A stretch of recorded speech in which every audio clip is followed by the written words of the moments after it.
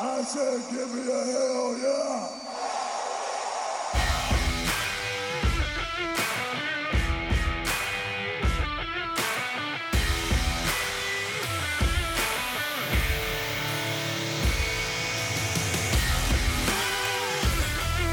Hi, everybody, and welcome to a last riding fever checking.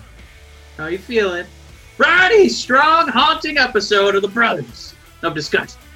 We're going to talk everything from The Undertaker's goodbye, WWE's pathetic COVID testing process, dig into the Speak Out movement, the hashtag Speak Out movement, and lastly, as always, make some time for these Wednesday Night Wars. But Matt, before we do, it's hot, it's spicy, it's professional wrestling. Matt, how are things over in the Casa de Matt? They're doing pretty good. Matt could, he wouldn't mind a job at this point. Overrated. It's been quite a long time. Yeah, we got birthdays to celebrate. We got a big day tomorrow. Quick plug for our hockey podcast. We got draft lottery coming up tomorrow. So if you're an NHL fan, you want to pay attention to that. Let's see. You'll probably be listening to this Friday morning, so it'll be later tonight. What else? Everybody find the Brothers of Discussion at bodpodcast.com and brothersofdiscussion.com. You can find us on Twitter at bodpodcast. You can find us on Instagram, a joint Instagram account of both the Detroit Red Wings podcast and Pro Wrestling Conversations at brothers_of_discussion.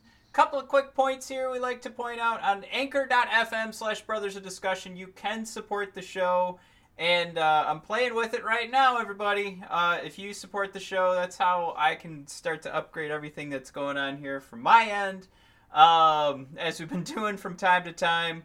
Little upgrades like making sure I've got Drew McIntyre and Dolph Ziggler behind me can happen through my wallet. But if you appreciate our work, we appreciate the give back. So that's all we're asking for. It's just maybe a little something. But also, speaking of upgrade, you can get me another water bottle so I can have my hair as nice and wet as the Undertaker when he's in Gorilla. Yeah, I see. We're supposed to go I'm gonna do like some cool Photoshop stuff. Cool. But or Mike could have wet hair, so looks pretty good. I look pretty cool. Whichever one you guys want on that one. I'll just leave it at that. Let's put up a Twitter poll. We also have, where was I? On bodpodcast.com at the top bar, if you're looking for some CBD products, we do have a link where you can buy 2, get 1 free from CBD Medic. And if you click on that link and use that code, you'll be supporting the show because they'll notice that it was a Brothers of Discussion purchase. So if you are looking for CBD products, and you want to support the show, that's the best way to get not only a discount, but then you give back to your Brothers of Discussion. All you have to do is click on that link at bodpodcast.com or brothersofdiscussion.com. And of course, the best way to support the Brothers of Discussion, I'm looking at all those family members and friends that are yet to do so.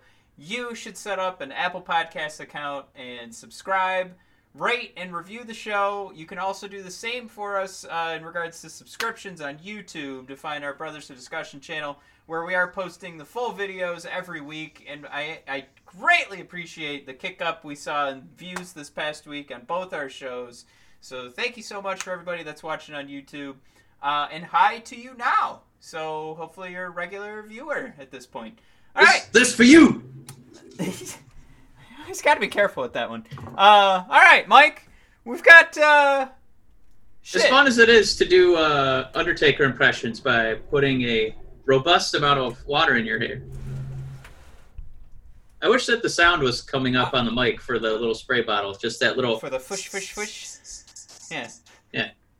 Because it kind of adds to the effect over here. I'm doing a self-pop ski, but you guys can't really enjoy it because this is the quietest spray bottle I've ever had. Matt, speaking of spray bottles, COVID is just like a water bottle spray attack on the entire roster, apparently. I guess that they're just now testing. Yeah, I don't know. it's so tough, right? Because we're going off reports from, I don't know, outlets that we already don't trust. So now we're gonna sit here and say nothing like third-party news. Right. That's what I'm talking about. I see so you have if a it little is true, right? a little beverage over there. What are you drinking? I have my brown sugar bourbon that was left over from, this might be 2 Christmases ago. But Ooh. it's kept in the freezer, and it's also bourbon, so it's not going to go bad. Brown sugar bourbon with a cinnamon Coke. Thought that would be a perfect pairing. Yeah. That sounds good. It's hella good. I can't remember the last time I said hella, but god damn if this isn't hitting the spot. I hope that's the last time. This is a Super Mario flavored beer from Pigeon Hill Brewing. This is a strong beer. It's made from Pigeon Hill Brewing. That's where they brew them. It's from the shifting sand bubble, so as you twirl the can, you can see them hopping along. Oh, that's nice. But I don't know. Does that sound appealing? It's just a classic IPA. I mean, I love IPAs. I am really distracted right now because I realized I put my laptop in the wrong position where I had my notes closer to the camera, so I couldn't look at you. It's done. It's all fixed now. All right. So do I like IPAs, Mike? You know I love IPAs. That was my Christmas present this year. So it sounds like we're a little distracted, which I think is what was going on with the people who were supposed to be doing the COVID testing at WWE. I'm just yeah. I'm literally at a loss for words because this company has not only just we're gonna keep going even through COVID. We're gonna keep wrestling. We're gonna keep putting the show on. But then they put on this big display that's clearly just for us, where there's they install hockey boards around the ring. I guess that's visually supposed to make us feel like WWE gives a shit about the health of their employees. But I mean, they're all kind of corralled in these pig pens of COVID disease. No protection. Nobody's wearing masks. Nope. It's just chaos, Matt. I don't know if it's going to make us watch the product any less, but it's just another notch in the why do I still watch this company? Yeah, I mean, we're going to talk about another issue in pro wrestling in general here in a second. We're going to touch on the more recent matter. We definitely aren't going to say the more pressing matter because I don't know. It's hard to say which one's more pressing. Is it toxic fandom, or is it the company that you spend your hard-earned money on is making excuses for not putting safety first? So let's just focus on one topic here. So what I was talking about before, we're coming from Sean Ross Sapp from Fightful. He's the guy that I saw first reported earlier this morning that how did he put it? There's a lot of people. I loved that. I thought that was kind of funny that now journalism is just you can just say a lot, some, maybe, I don't know. Rumor has it, and then you get paid. Then you're an official blogger. All right, but we don't want to focus on that. But if all of this is true, what Sean Ross is reporting and what the WWE is kind of recognizing by saying there's like a COVID-19 issue in their stupid tweet. I mean, this is ridiculous. This is to call it another notch in the belt. I mean, at some point we have to right? We got to cut the cord. We got to pull the plug, right? We got to stop the belt. Look, the belt right now, Mike, is so folded and ruined and is made with such shitty leather. It's just we have made, I don't know. I guess in reference to notches in the belt, we've gone from a size 52 belt waist, and now we're at a size, what? How many years have we been alive now? I mean, we're definitely moving into the teens, and we have an issue of anorexia or bulimia at this point. because the damage we're doing to ourselves by continuing to consume. I love this metaphor, by the way. To consume pro wrestling is killing us. If not from a physical sense, definitely from a mental point of view. So maybe a notch in the belt is the perfect way to put it, because without some outside assistance or some more self-awareness, are we really just going to stop what we're doing? Probably not. We're going to talk the second half of this episode is going to be me shooting a load because I'm so excited Dolph Ziggler and Drew McIntyre is the main event on Raw.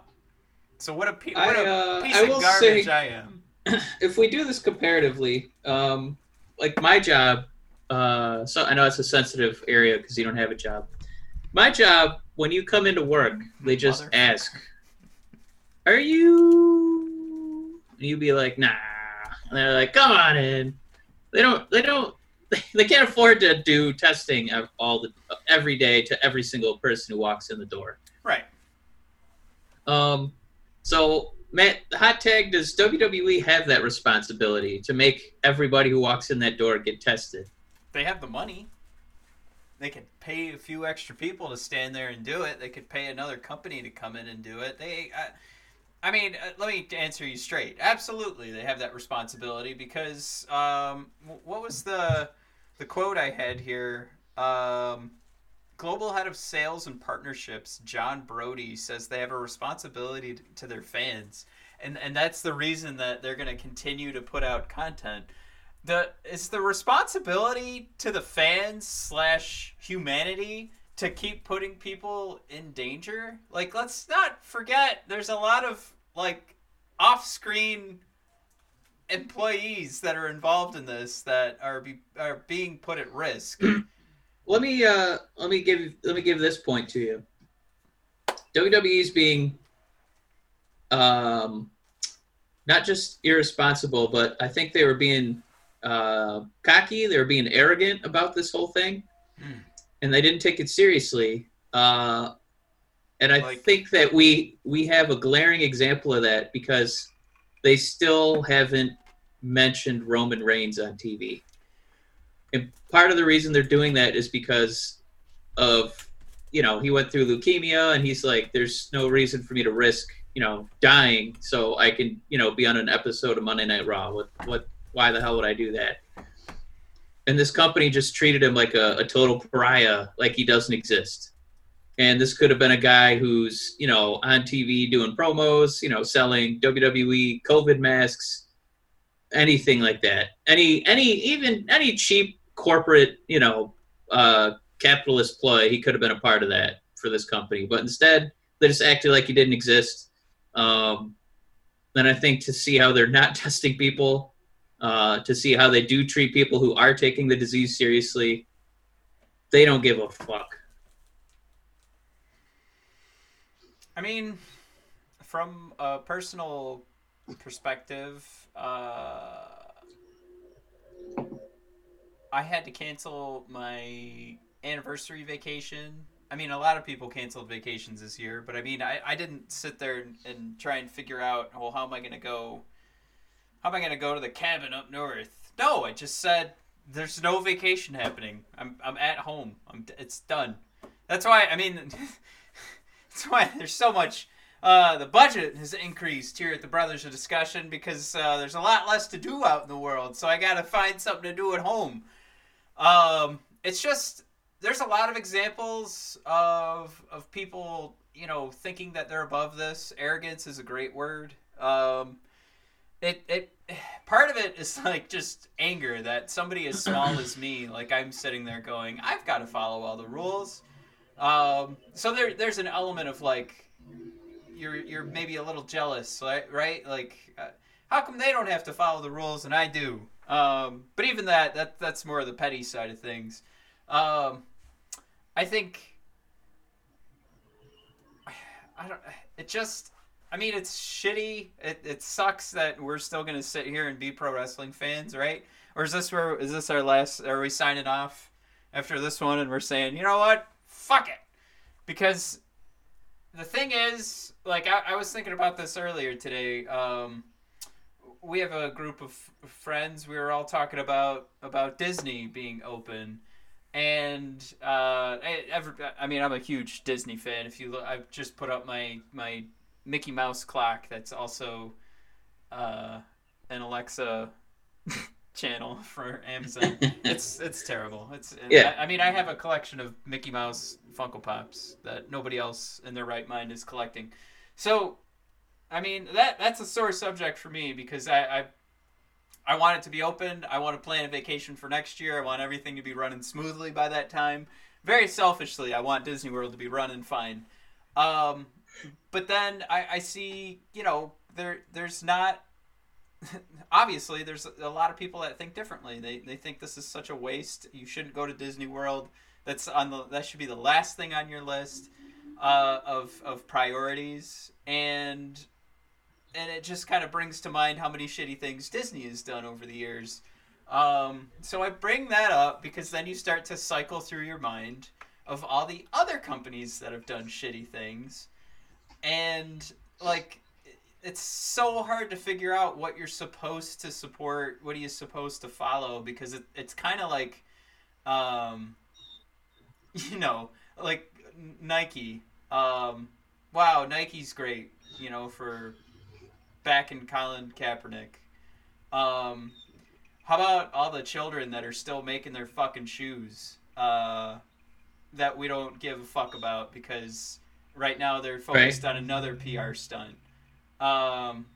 So it's just like I know people that I went to school with that went and worked there, and I couldn't in my right mind fill out an application to work for that company, despite they have some PR campaigns that are, you know, go in the direction of things that I believe in. That one just seems like it's too much. I mean, there's like poisoning full towns and you know, children working your entire factory. Like that one's too much. I don't know if there's anything you can do to come back from that. So long story short here, and you know, this isn't to say WWE is the only one who's guilty in all this, because I think we could both agree that AEW's not anything that's going to be open, live, have an audience is not doing enough because they shouldn't have an audience. It's that easy. I think it's just funny that one of the hub for the NBA is going to be Disney World. It's going to be Florida. Mm-hmm. WWE has already made their headquarters in Florida with, you know, obviously a fraction of the employees and active roster members that, you know, all these NBA playoff teams are going to bring. And, you know, right now we're working without, you know, people like Roman Reigns, Sami Zayn off the top of my head. But they're just off the map. Wrestling is really kind of showing you in a nutshell what it's going to look like when these teams don't take these things seriously, and how quickly it can spread again. So at the very least, wrestling is kind of our guinea pig right now, where you can kind of go back and forth with WWE and how AEW is handling it. And I guess, you know, you and I aren't on the scene, but it looks like AEW's treating it a little bit more seriously with testing. As far as we know. We heard Renee Young,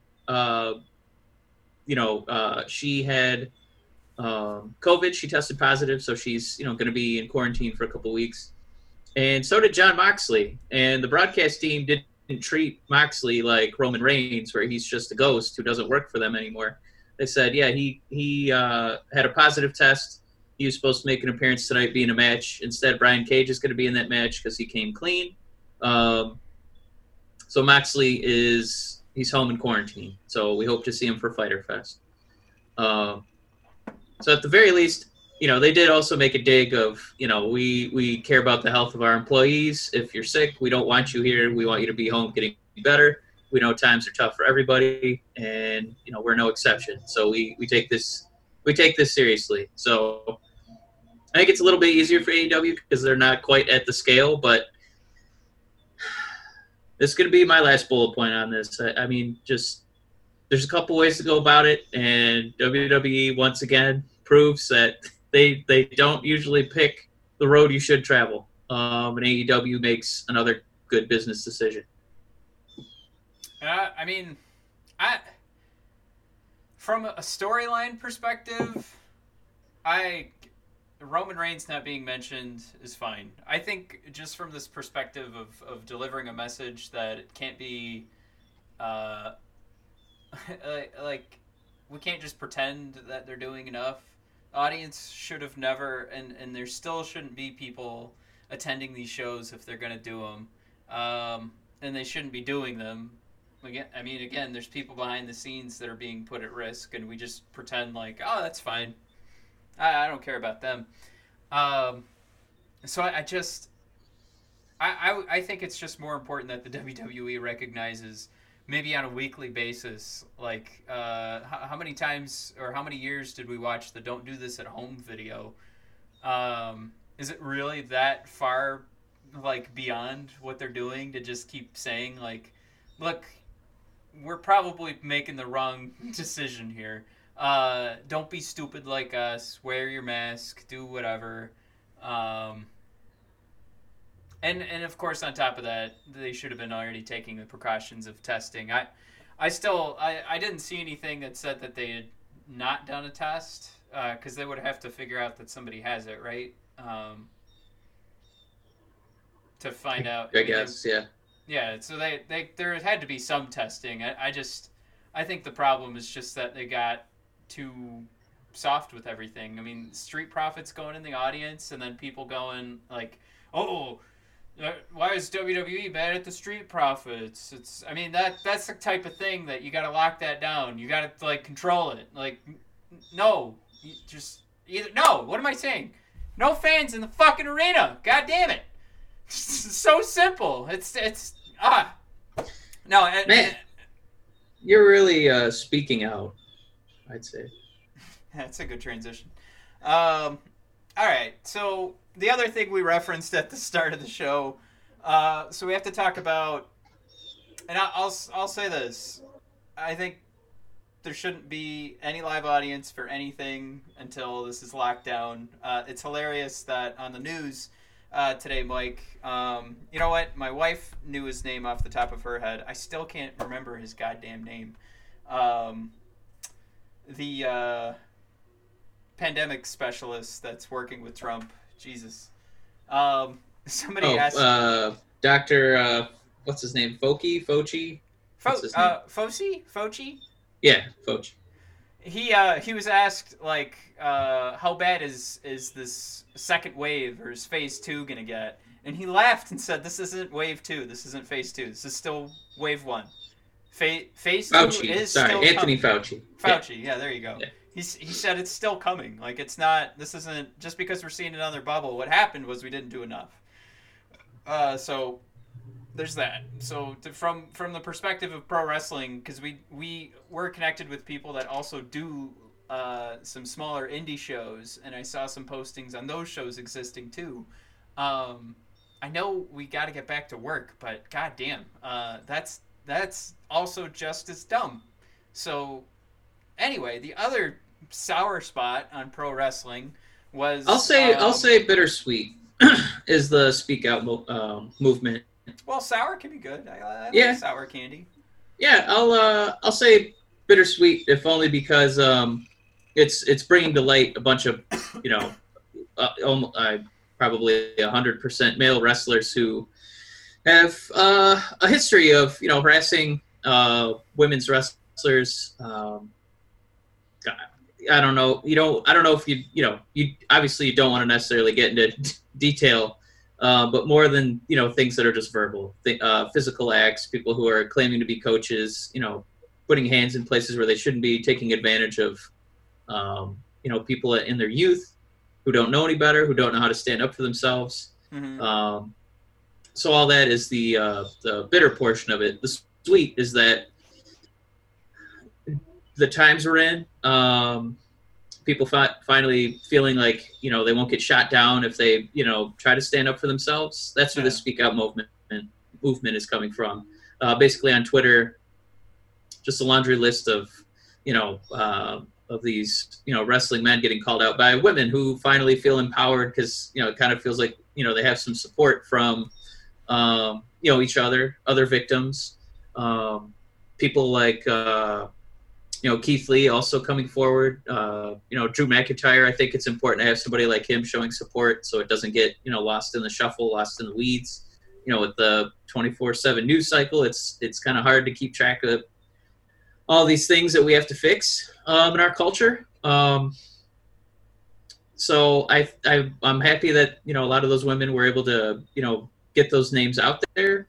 It looks like, obviously, in a publicity stunt, some of the wrestling promotions are being more aggressive with their moves than others. For example, Jack Gallagher was released, but we also have, evidence of somebody like Velveteen Dream, having footage of himself potentially sent to minors. So there's still obviously some investigating being done there, but again, it's one of those things where depending on your, spot on the totem pole, I think the repercussions are going to be a little bit, stiffer or softer. So I just hope that once the dust settles, obviously you don't want to make, a lot of gut check reactions and, just start, releasing all these people without an investigation. But it's at the very least the bare minimum, it's being taken seriously. It's not just somebody rolling their eyes and saying, these are just women who want attention. No, that's not what's going on. I don't know if we necessarily want to go through the whole roster just because it's so many guys, but I will say, Matt, that one of them I was pretty bummed about. To hear about it was Sammy Guevara, if only because it seems like he's got a really bright future ahead of him. And it's not just because he favorited one of my tweets. He in an interview, he's not right now. He's not an old man. He's very young, and even younger than he was before. He made some dumb comment, something I'm sure most of us have heard in a subreddit or a game of Call of Duty, saying that he wanted to rape Sasha Banks, and there's no universe where that's okay to say. But I do think that if people like that do more than apologize and, take action to show that, they do regret their actions, I don't know if these are people that necessarily need to be on a cross, for the next 60 years or, completely out of the business. So well, I'm not taking, I just want to make sure it's said that I'm not taking his side, but I will back up people who, do apologize and then take action. So if he's already apologized to Sasha. It sounds like she's, a forgiving soul. So she's like, you're just an idiot, so don't do that again. And if he can take action, to, do more than, back his words, I could see a world where it's okay for him to re-enter. But, the priority one, get these stories out there. Let's make sure we do the proper investigations and, punish these people accordingly. Well, I think number one, Sammy's coming back because AEW addressed it, said what they needed him to do. So Sammy will be back. So that's kind of the bummer out of this, is that they've already decided that he's too big to not, to be punished, to be let go.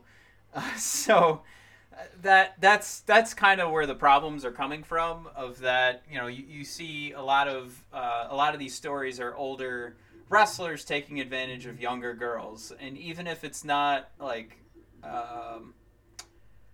violent, it's in this realm of like these blacklisting stories that are coming out of just, according to one side of the story, like an angered, broken-hearted individual who's distraught and doesn't know how to conduct themselves post a traumatic situation. And I mean that from both sides of that party. So a lot of this is just coming from this idea that there's been a lot of action without a lot of consequence. And my fear already with Sammy is that there won't be a ton of consequence besides 2 months that he'll recoup once he's back in pro wrestling. So, where do we draw the line? And he admitted fault, so that's good. I mean, I guess we have video or audio evidence. So many of these guys have come out and said this was false or they misunderstood. Guys like the villain, Marty Scurll, just the absolute worst response of, like, it would be bad if it wasn't me kind of thing. And, like, you guys just don't see it from my perspective. Just, disgusting ways of looking at these situations and not recognizing the fault in their actions. Jordan Devlin did another one of those. And I just, like, at this point in my head, I think I've been programmed to kind of shut off. Especially when you get a response like Jordan Devlin did and trying to, like, say that whatever was accused of him just didn't happen, and that was his, in a sense, that was his response. And for me, I feel like the best thing to do with that kind of thing is to just cut it, like, I'm done. Like, I did enjoy Jordan Devlin when he was winning the Cruiserweight Championship. I think I jumped out of my chair. We were excited about that back at Royal Rumble season, but am I disappointed? I think the point I'm trying to come to is I think we need to sort of train ourselves. Well, I think it's like, that's it. Yeah, you got to find quite a journey to come back. Yeah, I mean, there's a difference between, you know, some of the physical accusations that some of these guys have to answer for, with, you know, Sammy Guevara being an idiot and making a, you know, dumb joke. So, you know, it's tough to kind of lump all these together. I understand why they did. You know, you can't form a united front if you're going to, you know, nitpick, you know, that much, because it's still at the core, you know, the same kind of misogyny. I think that one of the scary problems here is that a lot of the names on this list of accusations, you know, the David Starrs, you know, the Guevaras, the Velveteens, the Jimmy Havocks, Wolfgangs, the Gallaghers, the Travis Banks. These are all young wrestlers, and there's absolutely no way that that's the only generation that's done crap like this. So I don't know if this is, you know, necessarily the end of these situations coming to light, or if they're really rough and we're going to hear about some big time wrestlers, you know, getting accused of acts like this. So I mean, it kind of feels to kind of, you know, with COVID, it kind of feels like we're at that same point where it's not quite at that point where people are really upset because they haven't really, you know, put it for like a, you know, a big time WWE guy yet. I mean, you're to say what you just said is so accurate, because we all know that there was a murderer that was allowed to run around backstage, named Jimmy Superfly. So, I mean, like, to know that they would allow, like, the murderer to keep running around, I just gotta, it's like, yeah, there's probably so much worse. Going back to the 90s, the 80s, the 70s. All right. So, long story short, the wrestling community sucks. Yeah, it's definitely a time right now. I think so. We're not reporting any of this. Obviously, we're almost a whole week from when all this stuff first started coming out. So I think what our job is to sit here and kind of come up with, you know, here's where our head's at. You can decide to agree with us. If you have an opinion on this stuff that you disagree, like, this is that time for reflection. That's where we stand. That's where we're the Thursday night podcast and not the Monday, Monday evening after Raw, because we're reflecting on all this stuff and just kind of giving you our they're not hot takes anymore. We've been able to stew over these and, you know, sort of figure out how we feel about different things. And at this point, I would still say, like, you know, I think a guy like Velveteen Dream? How long do we go without getting anything from the Dream, and we still let it pass? You know, like are we still going to let Velveteen Dream just skirt past if he stays quiet long enough, or do we have to come back and go, hey buddy, there's plenty of guys that do not hit on 16-year-old girls that we can give championship runs to. Would have been great to see that Royal Rumble entrance, but you fucked up, so Yeah, it's I think that's the one big point. Like depending on how big you are, you know, you're going to come back. You know, whether it's the NFL with like Ray Rice, and the reason he only got suspended because somehow the NFL couldn't find elevator footage of him abusing his fiance, but TMZ could. You know, it's the NBA letting certain felons who I don't want to name get back into the league. You know, baseball letting, you know, a murderer to stay in the league.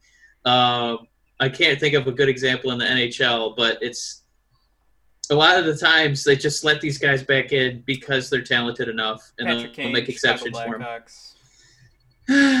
was in the middle of like finding out when his court dates were going to be, and then all of a sudden the case was tossed out.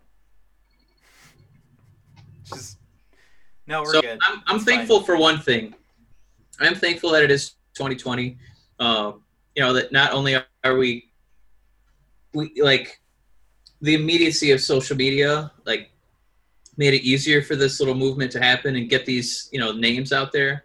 But then it also meant that you weren't alone. And I think we talk about his wrestling acumen. We talk about how much we like him on the mic. And we got to at some point actually transition into wrestling here, but we had to acknowledge Speak Out. We had to acknowledge COVID. But to kind of bring it full circle, I can't think of a lot of instances, you know, maybe The Rock, but like where a world champion is proud to, you know, support certain causes, have his heart in the right spot. And I think that's kind of where Drew McIntyre comes in. So he can finally, it's been tough because these other important things came up, but there is wrestling on this wrestling podcast, I promise.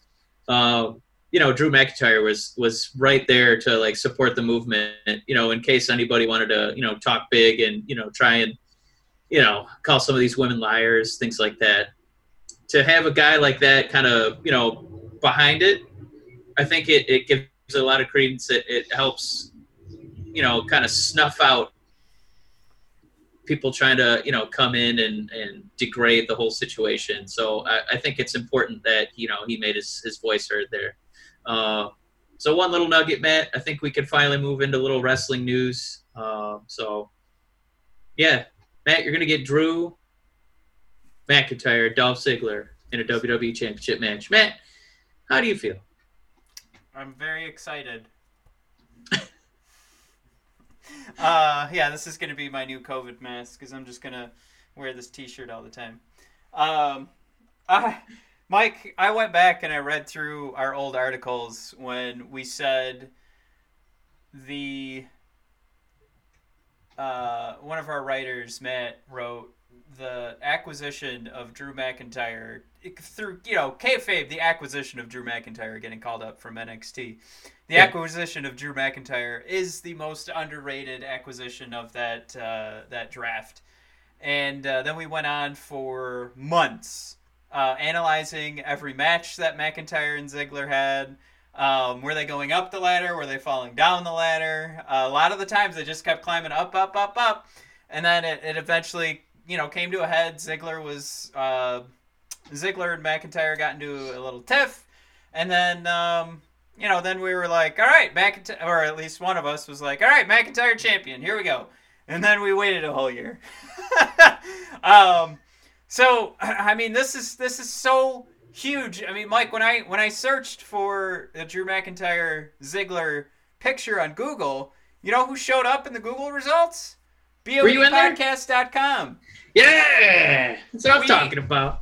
We were talking about this 2 years ago when this all started, and I'm I'm not playing the "we told you so." I'm telling you that's how important this is to me, to see this all come to fruition, to see that when we said Drew McIntyre could be this champion, to see it go as far as it has right now, and then to always come back and say, well, there's always Ziggler. Ziggler could always be that guy that challenged Drew, because they have that story that they've carried along with them. And it was fun going through those old articles. And it's just fun to see like how many times we said this has so much potential for Drew, and Dolph will reap all the benefits.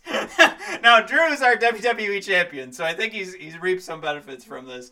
But you know, I mean, Dolph now gets to jump into the main event. Another funny thing I saw too, and this is why this is so much fun, is back in more than a year ago, May of 2019, Drew and Dolph were thrown into a quick feud. And I was looking at some old like Bleacher Report ratings and Sportskeeda, and people were whining and complaining about Drew and Dolph getting in the ring together. Why? They said it just doesn't make sense. There's not enough there. The timing's bad. And to think like a year and a month later, we're looking at the same thing and people are all about it. Like it's so for the same reasons that they love this, they hated it a year ago. And I gotta say, I mean, most things that they've done with Drew and Mike, you've hinted at it the last couple of weeks. Like, this was everything I wanted out of my WWE programming. Yeah. So most things they've done with Drew, I've loved. So for it to come back to this, for Dolph to mention everything that we were covering for months and saying like, this is going to do it. This is going to elevate both of these guys. Yeah. And now it's all here. This is it. Like, I can't help but think of when people interview Bill Burr, they're like, "Wow, you've really made your presence known. You've been in some really good movies and TV shows." And be like, "Yeah, I just parachute in. There I am in Emmy Award-winning Breaking Bad. I'm just there for a cup of coffee. All of a sudden, I'm in all these movies." And I just feel like Dolph. He's like, "Yeah, I just parachute in. Sometimes with Biggie, with Joe McIntyre, I just get a title shot. I didn't even win any matches. Yeah. I'm on a 45-match lose streak, but there I am. I just parachute in. It doesn't matter. He's Butters. He's our little void filler." There's a top 10 list that should be on the Brothers of Discussion YouTube page of, careers Dolph Ziggler has helped elevate. I mean, Big E and Drew McIntyre. What a star maker. Are they're number 2 and number 1. And then you've got, think about the rivalry with The Miz. The Miz has his own he has 2 TV shows. Now he's a game show host. I know. I kind of like that show. I kind of like watching there's like a little sneak trailer you could watch on YouTube. It was kind of fun. How about the rivalry with Luke Harper? And now he's Brody Lee over in AEW. That's Mr. Brody Lee too. Oh, Jesus. You're right. He's a star maker. I think that's something that's been missed, and now this is I mean, he gets paid to do his job, so it's not like we're sitting there going like he needs a championship. No, I think he has a job. He gets paid to do it. I think I'm cool with that. I'm not asking for Dolph Ziggler to become a champion, but this guy that type of career is one that I hope that when he looks back at this, that's the legacy that he's leaving. He's not leaving. Well, he also has one of the best Money in the Bank cash-ins of all time. But the legacy he's leaving is all these careers he's held. I want you to know that when I say he's a Hall of Famer, I don't mean he's a WWE Hall of Famer like Donald Trump. I just want his entire career to be recognized for how influential it is on generations of wrestlers. So I'm glad that you're excited about it. I'm excited about it too. I do want to move on to something I just added to the notes. It's been WWE's kind of subtle extra exposure for black wrestling. It happened right around, the Black Lives Matter movement. All of a sudden, the Street Profits were on TV. Bianca was on TV. The New Day was getting more spots. More importantly, Apollo Crews and Bobby Lashley were either winning titles or fighting for titles. And all of a sudden, MVP is an important part of the roster. And honestly, Matt, right now, Apollo Crews, it's everybody has their gifts. He is a very physically gifted wrestler. You really got to throw him in the pool because he's just not taken to these promo classes. But I gotta say, man, with MVP, I honestly now I can't imagine WWE without him. Like that's how good he's been. Yeah. Selling Apollo Crews, making Bobby Lashley interesting. And honestly, for me, those are must TV segments when he's out there selling whatever he's doing with Bob Lashley that week. No, what you just described with MVP is absolute genius, and I mean it. And I know you are a wordsmith. You really know how to weave a tale. To see MVP right now it feels like he never left. Like it feels like I don't want to say it feels like home because I'm stealing that from something I read earlier today that was in a birthday card. But like it just feels like MVP is where he's supposed to be. Like, and I don't mean he should always be in WWE. I mean he should be on my TV. I shouldn't have to go find out what channel Impact Wrestling is on. Like MVP is a superstar, and he just oozes charisma. And then he eats up like my attention. Like he just it's like that's the fuel for him, and he just gets to be MVP. And all I want to do is watch all of his segments. I can't thank him enough for just being who he is. Like it's when we're trying to figure out like what's going on with this pro wrestling situation with COVID and wrestlers not showing up. I'm not saying I'm glad MVP is willing to show up, but I'm going to say my brain is happy that with all that confusion, I selfishly get to watch MVP do his thing. Yeah. Because you and I rewatch the Royal Rumble so often, all of them. Annually I rewatch all the Rumbles. One of the years, there's WWE's, at least in our circle, and I think a lot of circles, kind of renowned for their racism. It's deep-rooted, it's thick, it's syrupy, it's all over the place. But one person I don't think I'm going to necessarily include in, having that, how do I want to phrase it? The kind of like a racist, just ingrained in them is Ric Flair. And I'll say that because one of the Royal Rumbles, the year he was retiring, and he's going to fight Shawn Michaels, every match was a retirement match. Ric Flair made sure to give MVP the spotlight and make him look really good. And it bums me out because MVP is not a guy who was ever world champion. And the more we see of MVP now, when he's not even in his heyday, it's way past his prime. He's not I won't say he wrestles as bad as Matt Hardy looks, but it's not time for him to be in the ring wrestling. He should be a manager, and just to see somebody like that, to see somebody like, some of these who's of valets, of ringside presences, and to think that we could have had MVP this whole time, it just speaks wonders about MVP's ability. Really makes you wonder about WWE's priorities when it comes to non-white, or at least people who look like tan white people, because MVP is living up to his name. I think he's helped carry Monday Night Raw. He's made Lashley relevant, and by God, if it kills him, he's going to get a good promo out of Apollo Crews. I swear to God, it's going to happen. So I don't think we make enough time for this guy. I certainly didn't when I was a kid because I just watched whoever was popular. And MVP would get a United States title. That's definitely on the bottom tier. That's when no words need to be said. You already know where I'm coming from. It's just if this guy couldn't be the champion, it's bullshit that we had to wait till Kofi for us to have a black WWE champion. Stupid. Because MVP easily could have carried this company on his shoulders. Well, Mike, good news, I guess, then, is Japanese superstar Asuka took down blonde white Charlotte. Woohoo!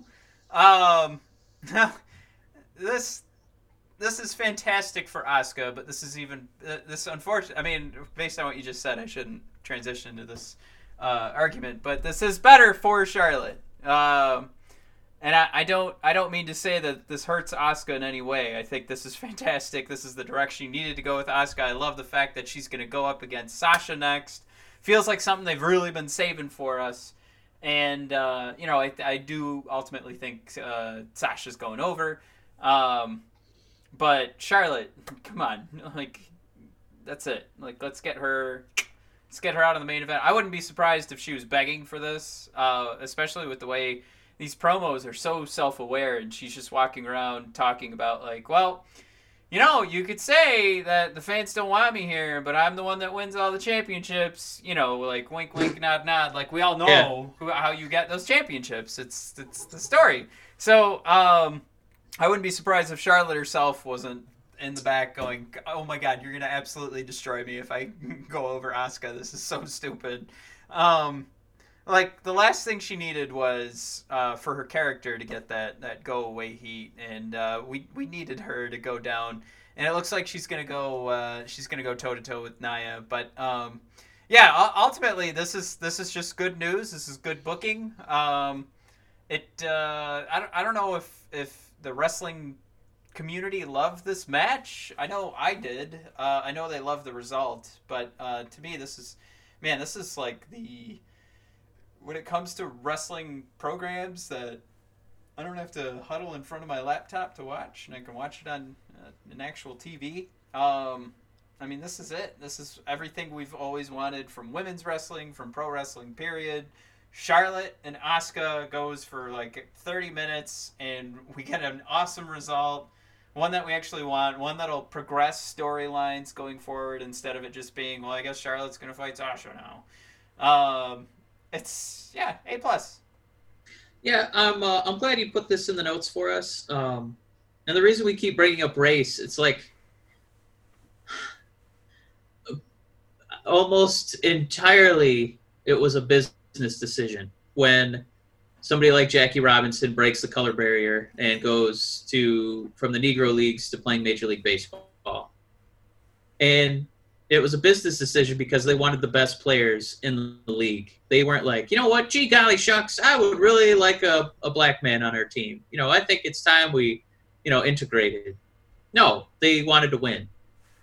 And so I'm kind of just trying to make the point that sports is not as altruistic as they think they are. They just want the best. So I think my problem is that when I see WWE for so long, and it's why we, make comments about, MVP's race, obviously holding him back because it's not anything else he's doing in the ring or on the mic. When you say Charlotte, the white person, losing to Asuka from Japan, it's noteworthy in that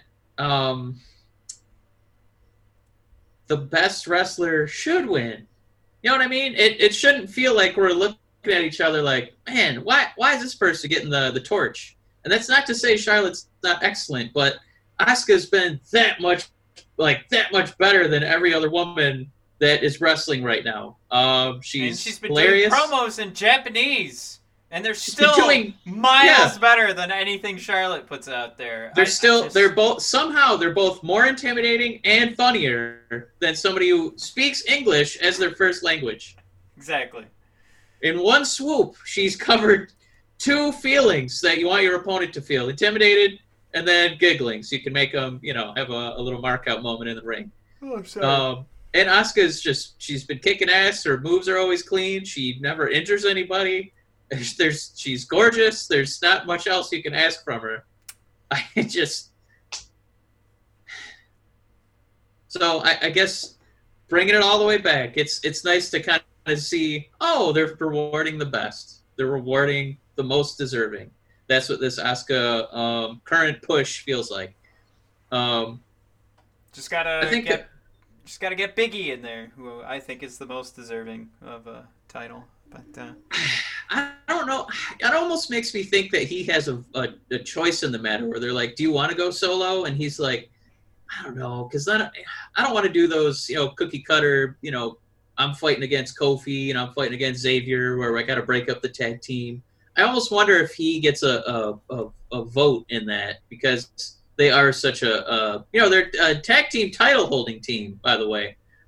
But I'd say before we go into the Wednesday Night Wars, Matt, we'd be remiss if we didn't talk about, maybe the third biggest story this week for WWE is The Undertaker. Oh, right. The Undertaker kind of retiring in a documentary. So I need like a fidget spinner or something because I'm always like playing with something, and today I'm playing with this little Daniel Bryan, and I broke him, so I had to keep. No, I play with my cans. Yeah, I can't. I'm glad I don't have any pens sitting out here because I'd be clicky topping the whole time. Before we get into the scary part of A World Without Undertaker, this was my favorite part of the documentary. Just pretend you guys could hear the. I know that was me spraying water again. Yeah, you should have just gone into your mic. And but yeah, he said. If anybody's listening at home, we apologize for the cats running around your living room.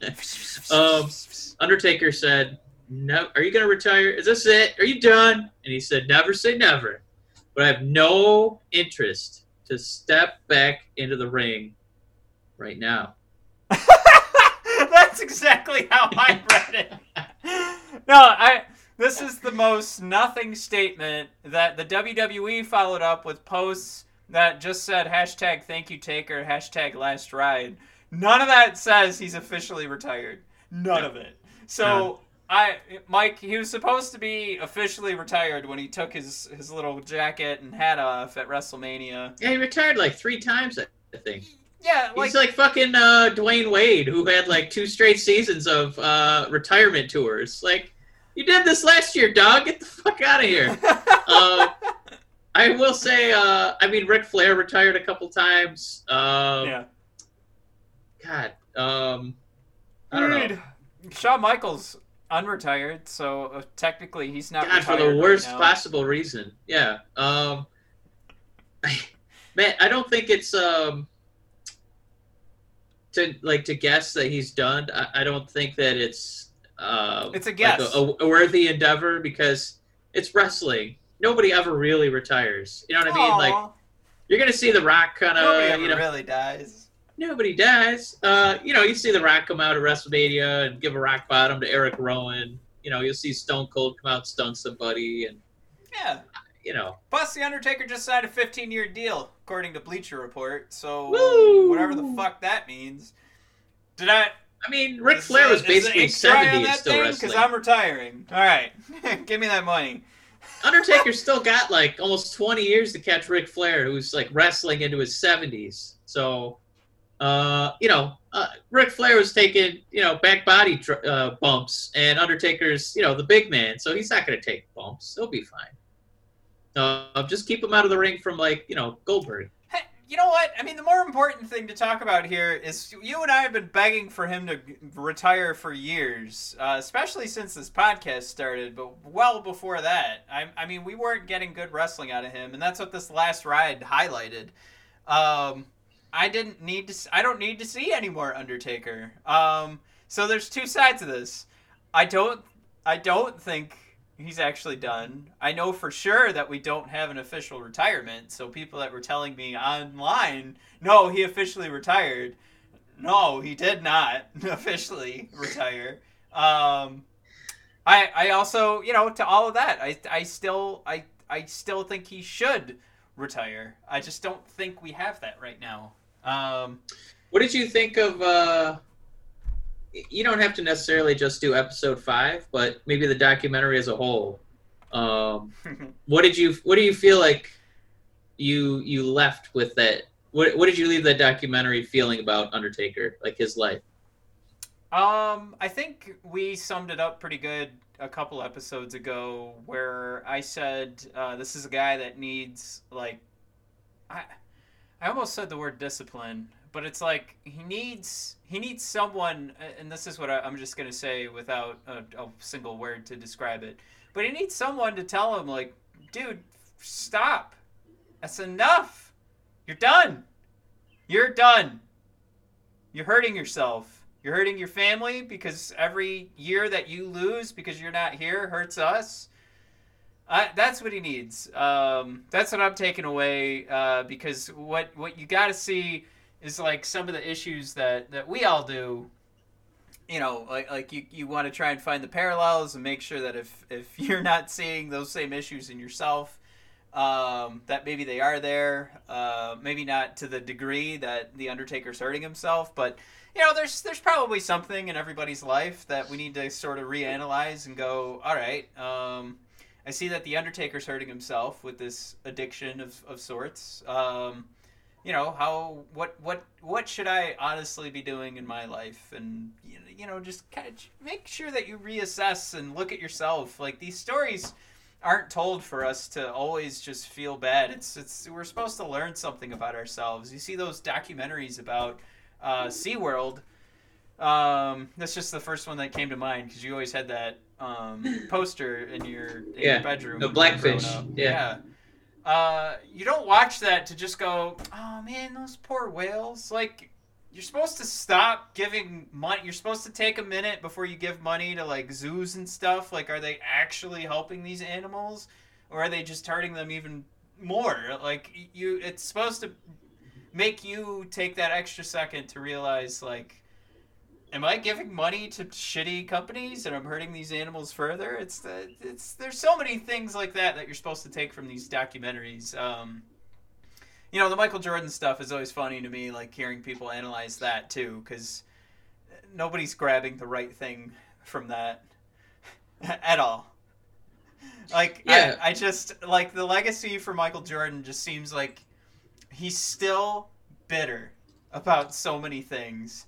And do you care? Is it better that he gets to walk away and his name will forever be in the history books, but his life, maybe, I don't know, like, I guess I wouldn't be fulfilled by all those championships. I also did not watch all the episodes of the Michael Jordan documentary, so I might be missing him just going, ha-ha, I'm the happiest guy in the world, woohoo!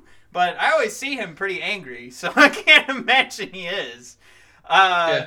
So it's just, you know, another opportunity. Like, those documentaries are all kind of the same. You're supposed to reanalyze your own life and make sure that you piece apart, like, any issues you might have and make sure that you're self-aware of them. Yeah, I think it kind of reminds me of, you know, the great Greek tragedies. And I was reading a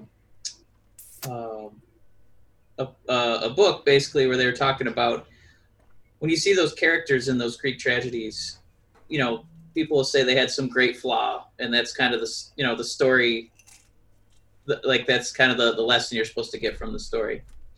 But this writer was saying that, you know, you're not supposed to, you know, be reading and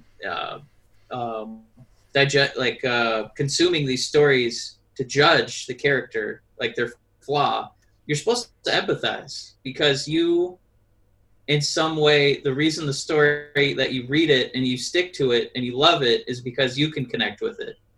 So to see, you know, Mark Calloway love wrestling so much and, you know, want to commit to being this mystic, you know, supernatural character, and not wanting to let, you know, fans down, not wanting to let, you know, his wife down, his family, not wanting to let himself down.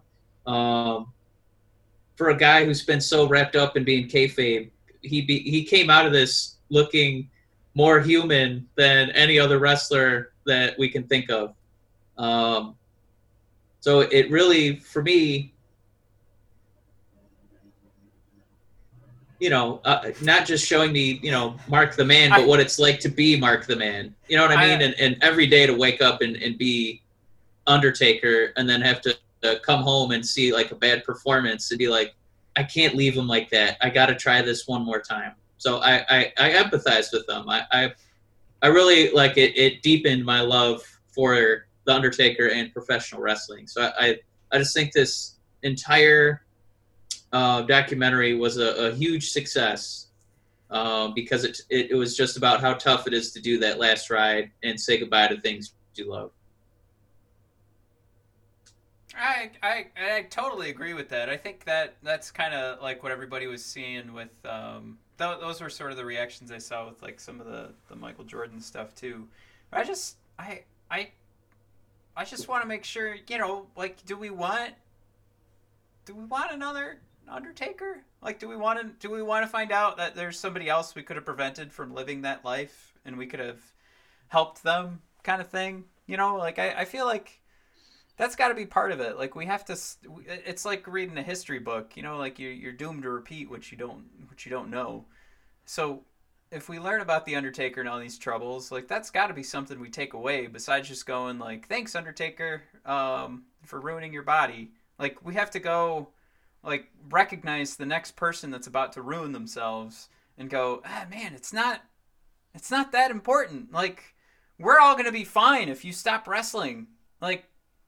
Don't put it in your head that you got to go out there for us. We are cool. You go be with your family. Go get healthy.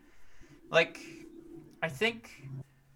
I'm not saying that's without empathy. I think that's completely, like, empathizing with that person when you're trying to, like... I don't want to say, fix is the easy way to put it, but you got to, like, we want to help, like, that next individual, right? Like, this is... it could be considered a tale of, like a warning. Yeah, I see where you're coming from. I would just say that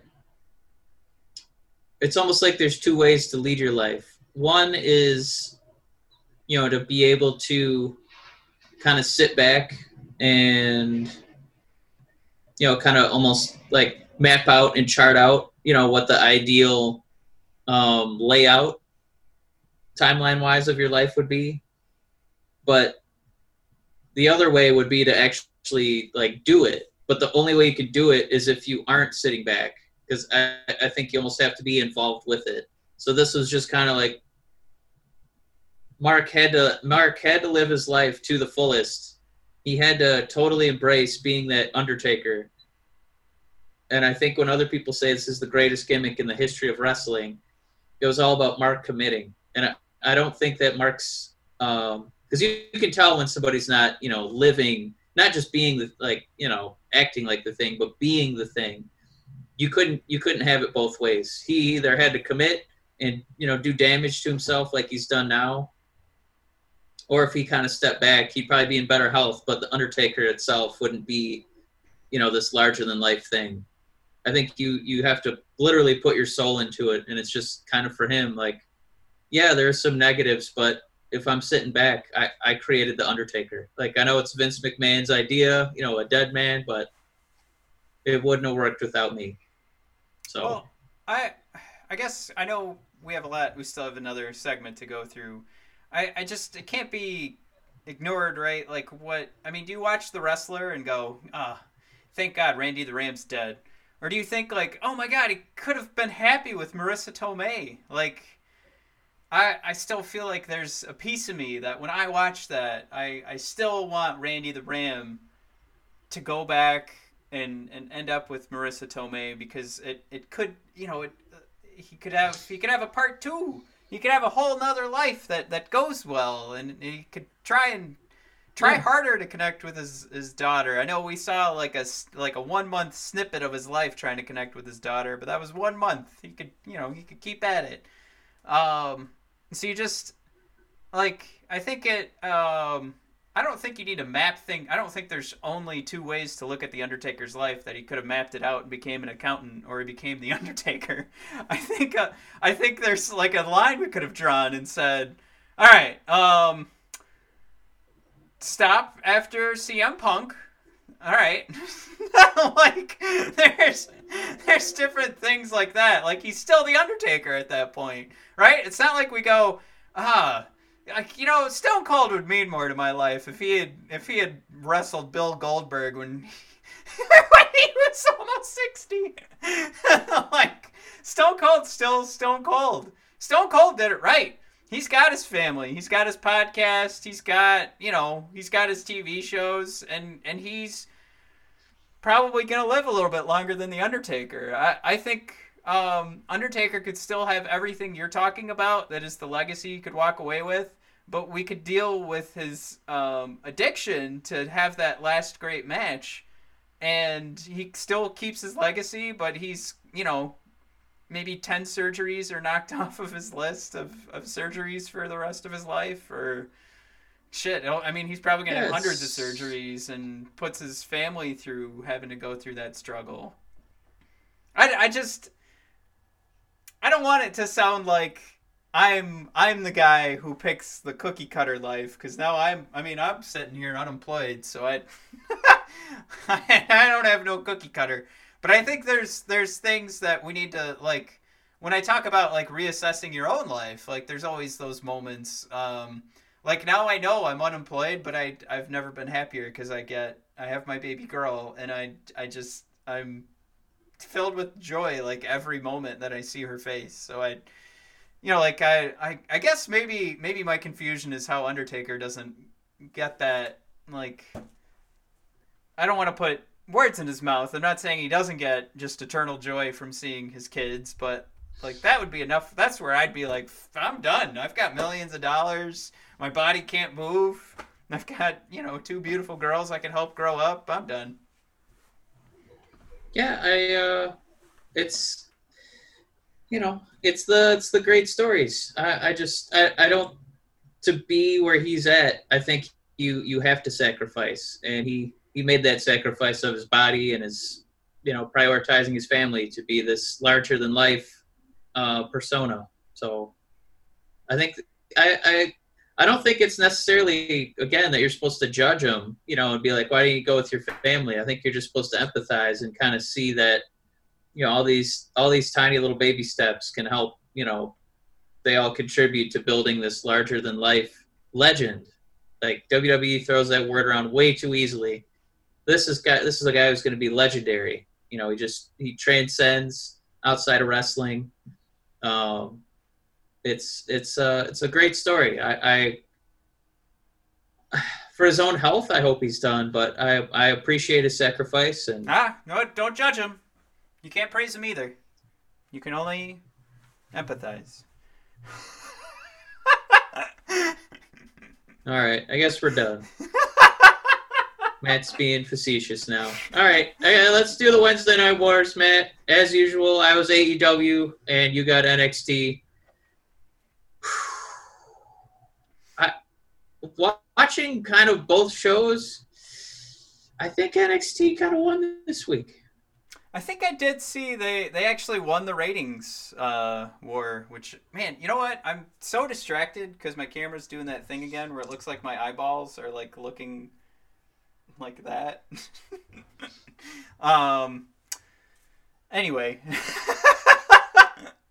Yeah, I mean, this had some great segments, and when I was coming up with my list of top 3, I thought it was pretty easy to put this all together. And I like those weeks where it's kind of like I have my top 3. I don't even know, or I struggle to make a top 3 because there's too many things, and then I struggle to figure out which one's number 1.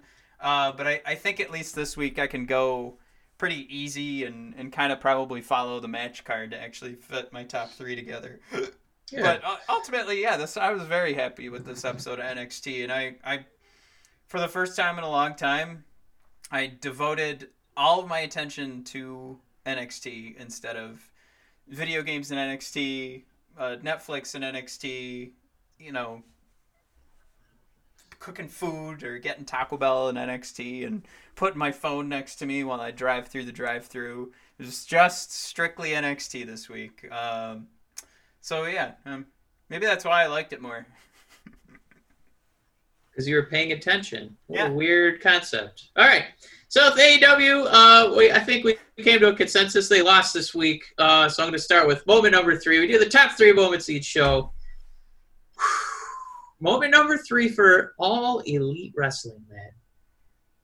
I think it was how we started the show. We got MJF's crony Wardlow fighting the biggest member of Jurassic Express, which isn't hard to do. If you are over 5'5" and over a $180, you are the biggest person on the team. But it was Wardlow versus the Luchasaurus. This was a match of two hosses. Another one of those examples where, as we get further and further into the future, further and further away from 80s and 90s wrestling, these large guys are so hyper athletic. It's sometimes tough to even have smaller wrestlers on the card because the big wrestlers can do what the little wrestlers can do. And whether that's, Wardlow easily frolicking over the top rope with ease, whether it's Luchasaurus doing a standing shooting star press onto a mass of bodies, because this was a lumberjack match for reasons Tony Schiavone never explained, but he said if you've never seen a lumberjack match, it looks like this. There was people all around the ring. Wardlow won just to kind of, continue this feud. If Luchasaurus wins, that means MJF and Wardlow, kind of swirl into the abyss, and instead they got a win over a pretty popular team. So that's my moment number 3. Matt, moment number 3 from Next Extra Toes Wrestling.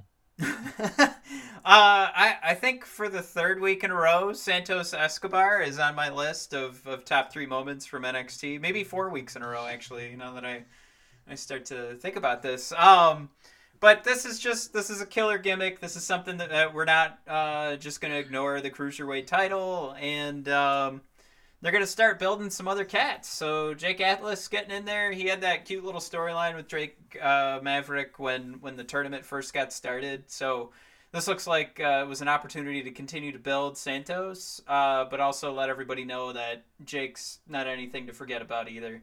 So this was more about just some great wrestling, but I got to give kudos to the fact that this storyline hasn't been dropped. They haven't skipped a week. They're still building Escobar, and what I'm hoping will just be the NXT's version of the Dark Order. Sounds good. Your number 2? My number 2 for All Elite Wrestling was something that was a little surprising. Last week they kind of teased Colt Cabana teaming up with Mr. Brody Lee. So they did get their tag match, but their opponents kind of came out of nowhere. It was the bad boy, I think. I can't keep track that there's super bad and there's the badness and bad boy. Joey Janela, in all his Pippi Longstocking glory, tag team with Sonny Kiss, who has not been getting a lot of television time. He's been on a lot of AEW Dark on YouTube, but what was kind of fun about Janela and Sonny, even though they had to job out to Colt and Brody to, further the Brody Lee Dark Order faction that they're building, Janela and Sonny actually got some time. They got a little vignette before the match where they go to a gas station to get Slurpees. Janela steps inside, and while he's inside, Sonny Kiss is questionably looks like he's the victim of a hate crime. They don't really tell you which thing that the people attacking him are upset about, whether it's his skin color, whether it's his being kind of flamboyant. They don't really say which one, but they attack him for that reason. And he's able to defend himself, but he's outnumbered. So Joey runs out with beef jerky and Slurpees falling out of his hands, and the two of them do damage to these, weird, xenophobic, homophobic, racist, bad guy wrestlers who just came out of nowhere. So it was just kind of cool to see Sonny and Janela actually get more than TV time. They actually got time to cut, like a little promo. And as they were driving away, they kind of turned to each other and said, I could get used to this. And they didn't have to make any weird WWE level, lowbrow humor about them dating. It just seemed like they were friends with a common interest. So it was just kind of fun to see. Matt, that brings us to moment number 2. NXT. Yeah, for me, I as much as I love Santos Escobar, nothing compares to my love of Dexter Lumis right now. and what they're doing. God, I didn't realize his theme song was like Stranger Things. That's really cool. Yeah. And that's what, like, I was thinking, oh, this sounds just like Mass Effect. Like, it's such a cool sound, and it really helps sell this character. And helping sell it is Mauro Ranallo. If you listen to him during the entrances of Dexter Lumis, he really is doing, like, 100%, like, how do I want to say this? Just the sell job that's required of an announce team for every single wrestling match, it's very important. We know that, but what Mauro does for Dexter Lumis just during his entrance is huge. But it's a fun storyline. It's something that's a little outside of the box. Roderick Strong is really afraid to get in the ring with Dexter Lumis, and I'm hoping that this is something that just carries forward with whoever Dexter's going to feud with next. But next week they're doing a strap match, so Roddy's not getting away, and I'm sure that'll be in my top 3 for next week. But I'm just really enjoying like the matches that this guy puts on. He's got this. We were talking about The Undertaker at length. I mean, that the way that he carries himself in that ring is just, he moves slow, and everything's, very thought out. And then when you're not ready, he wraps you up and puts you in his chokeholds, and it's a thing to watch. Like, this is a real talent being put together right before our eyes. So I'm excited to see what comes next for Dexter. So, Mike, you're number 1. Before we do the number ones, we like doing an honorable mention, and I'm not putting it number 1. I don't even really put it in the list because it was just kind of but it was Orange Cassidy and Jericho doing a quick promo, just kind of closed the show Wednesday night. I'd say the one highlight, because they kept the mic out of Cassidy's hands. He's supposed to keep up being the King of Sloth style, so he doesn't talk. Just Jericho saying that if you do those stupid kicks on my shins, I'm going to punch your teeth down your throat. So it's just kind of fun that they're both being self-aware, getting away from the silliness, and offering violence. Because that's how the segment ended. They were throwing each other through the barricades, things like that. It was just kind of, I wanted to hear from Cassie. I didn't get it. Number 1 was an actual wrestling moment in AEW, because it was SCU stepping up, doing battle with FTR. And, the announce team sold it. This is a match that got multiple commercial segments, so it was allowed to, kind of marinate. It was allowed to breathe a little bit. And then at the end, we got the reintroduction of the Lucha Bros, who've been gone for too long. So at Fyter Fest, it looks like it's going to be a pretty nice treat for us. We're going to get the Blade and the Butcher teaming up with Lucha Bros against FTR and the Young Bucks. So it's just sometimes, if you watch a lot of WWE TV like we do, you kind of wonder what happened to the tag teams in this company. AEW, at least is going to give us, 4 of the better tag teams, under their umbrella, all in one match. It's going to be pretty sweet. Matt, your honorable mention in number 1? I didn't know I needed an honorable mention. So my number 1 is Keith Lee beating up Finn Balor and Johnny Gargano. This isn't a surprise. This is something that I probably could have made. I probably could have said this will be my number 1 a week ago. It was. I think it was what it was billed to be. You get a triple threat with these 3 talented pro wrestlers. I'm not one who's a huge fan of any of their promo skills. So I think what matters right now, though, is that Keith Lee's going to get this shot to be a champion or a double champ. I desperately need Keith Lee to win against Adam Cole, because I don't want to hear Adam ever utter the phrase "champ, champ, baby" again. That was the most cringy. I need to copy Becky and Bayley. I don't have an idea for myself nickname.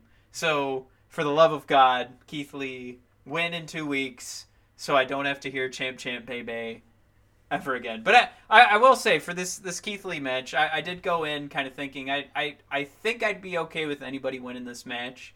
because we're not going to be like pissed, like, oh my god, I have to watch Johnny Gargano and Adam Cole fight again. Right. I mean, it would have just been another great match, just with some different, fuel to light the flame. Finn Balor, kind of the same story there, but once it started wrapping up and we got to the end and we saw some finishers, I desperately wanted Keith Lee to land the pin. Like, it was kind of one of those things where when you flip the coin in the air and you don't really know what you want with something until, you say, heads I'm going to Taco Bell, tails I'm going to KFC. And it's when you flip the coin that you know what you really want. You know you want it to land head Taco Bell every time. And when we saw the coup de grace at the end of that match, I was like, Keith Lee. It's like Finn Balor was my quarter that was tossed in the air, and that's how I knew. That's how I knew I needed it to be Keith. Okay. Oh man, my new laptop has face recognition, so you can't log into my laptop unless you got this face. So you gotta cut it off. You gotta kill me and cut it off to get in there. But it just recognized that I was standing here and went, "Oh my god, you want to do something here?" Anyway, sorry, it scared me. That's why I brought it up. All right, so that's our Wednesday Night Wars. Ooh. Oh, yeah, time for bed. Yeah, I'm ready for bed. All right, everybody, thanks for tuning in. Check us out at BOD Podcast on Twitter, brothers_of_discussion on Instagram, and subscribe to us on YouTube. If you're watching on YouTube right now, it's right underneath me. Please hit that button. And everybody that's been watching, can't thank you enough. Head on over to bodpodcast.com, and at the top of the bar you can click on that link and get and the promo code BODpodcast, get buy two get one free on, oh my god, I need to go to bed. Buy two get one free on CBD products from cbdmedic.com. And what's the other thing? Oh, Anchor.fm. We do have a community of support that you can pretty much donate to the Brothers of Discussion, and we're doing our best to make this content a little bit better for you. So I do have my new laptop, but wasn't ready to roll tonight.